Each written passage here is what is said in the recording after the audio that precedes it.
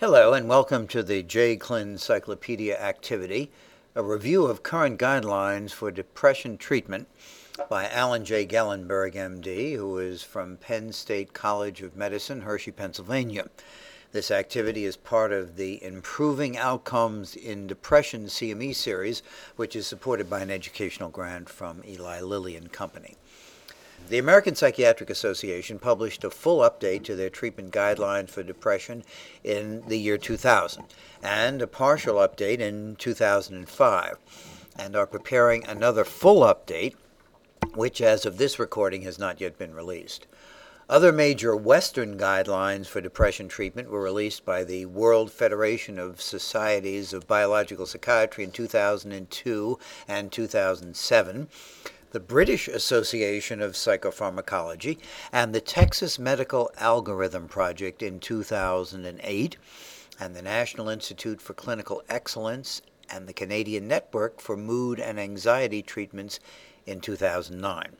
Each guideline addresses both major depression and sub-threshold or mild depression, except the Canadian Network and TMAP guidelines, which only cover MDD.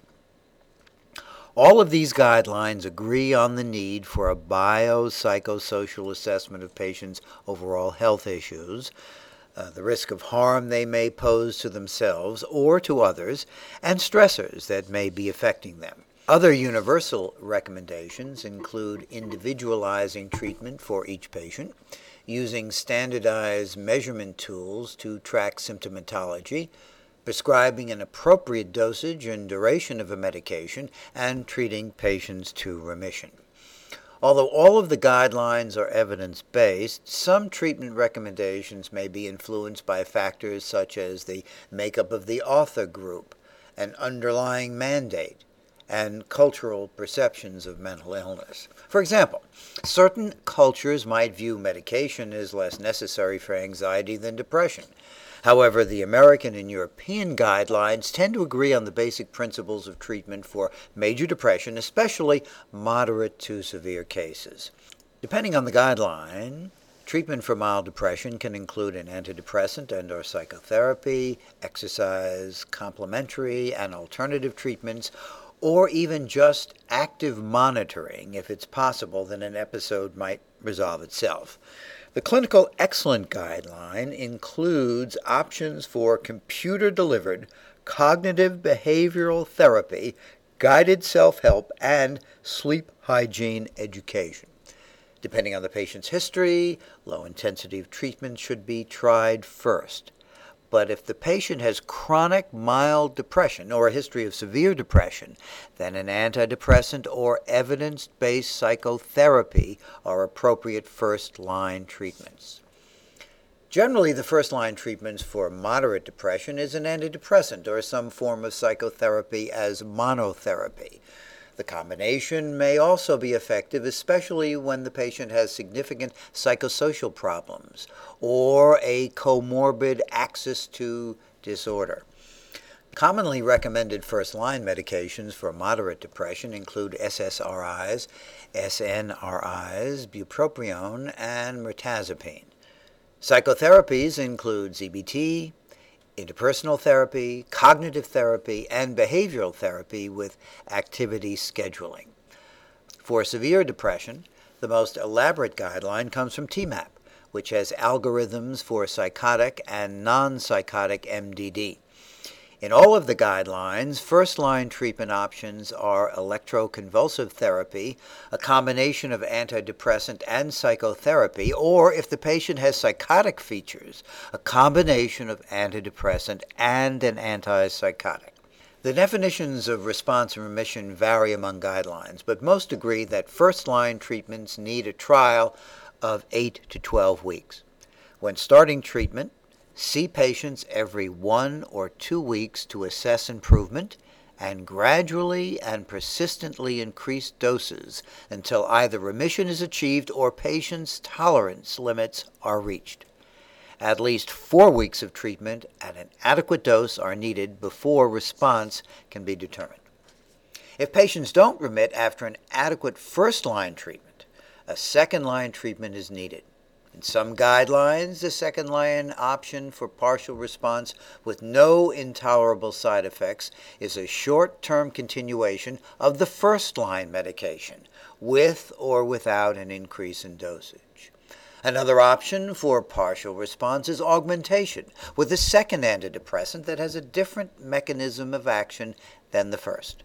Switching to a different antidepressant or to psychotherapy may be recommended if there was little or no response to the first-line treatment. Despite the guideline recommendations, the STAR-D study found that neither switching nor augmentation were particularly effective second-line strategies. In fact, the likelihood of response or remission decreased with each additional treatment step. Therefore, choosing a first-line treatment that best suits a patient's individual illness profile is crucial. All of the treatment guidelines agree that patients who reach remission should continue their medication at the same dosage for at least 6 to 9 months to achieve recovery, after which maintenance treatment is usually needed beyond 1 year. Because episodes of major depression are highly recurrent, many patients will require long-term or even lifetime treatment. During the continuation or maintenance phases, meet with patients regularly and pay particular attention to treatment adherence. If a patient is going to stop taking an antidepressant, discontinuation should be gradual, although the specifics of discontinuation may vary. A new APA treatment guideline for MDD is expected to be published in 2010. New developments that will be addressed include issues surrounding antidepressants and suicidality, electroconvulsant therapy, complementary and alternative medical treatments, new results from major clinical trials, and new research on psychotherapy and antidepressant pharmacotherapy. Several new medications have been studied and used for depression since the last APA guidelines were published. Some of these new drugs are achieving better results than the others, but none dramatically improve the current state of antidepressant therapy. Of note, some atypical antipsychotics have been found to be useful as adjuncts to standard antidepressant therapy and perhaps even as monotherapy. Of note, sertraline, which is available as a generic drug, appears to be the most cost-effective option overall and stands out as a potential first-line recommendation for the new APA guideline.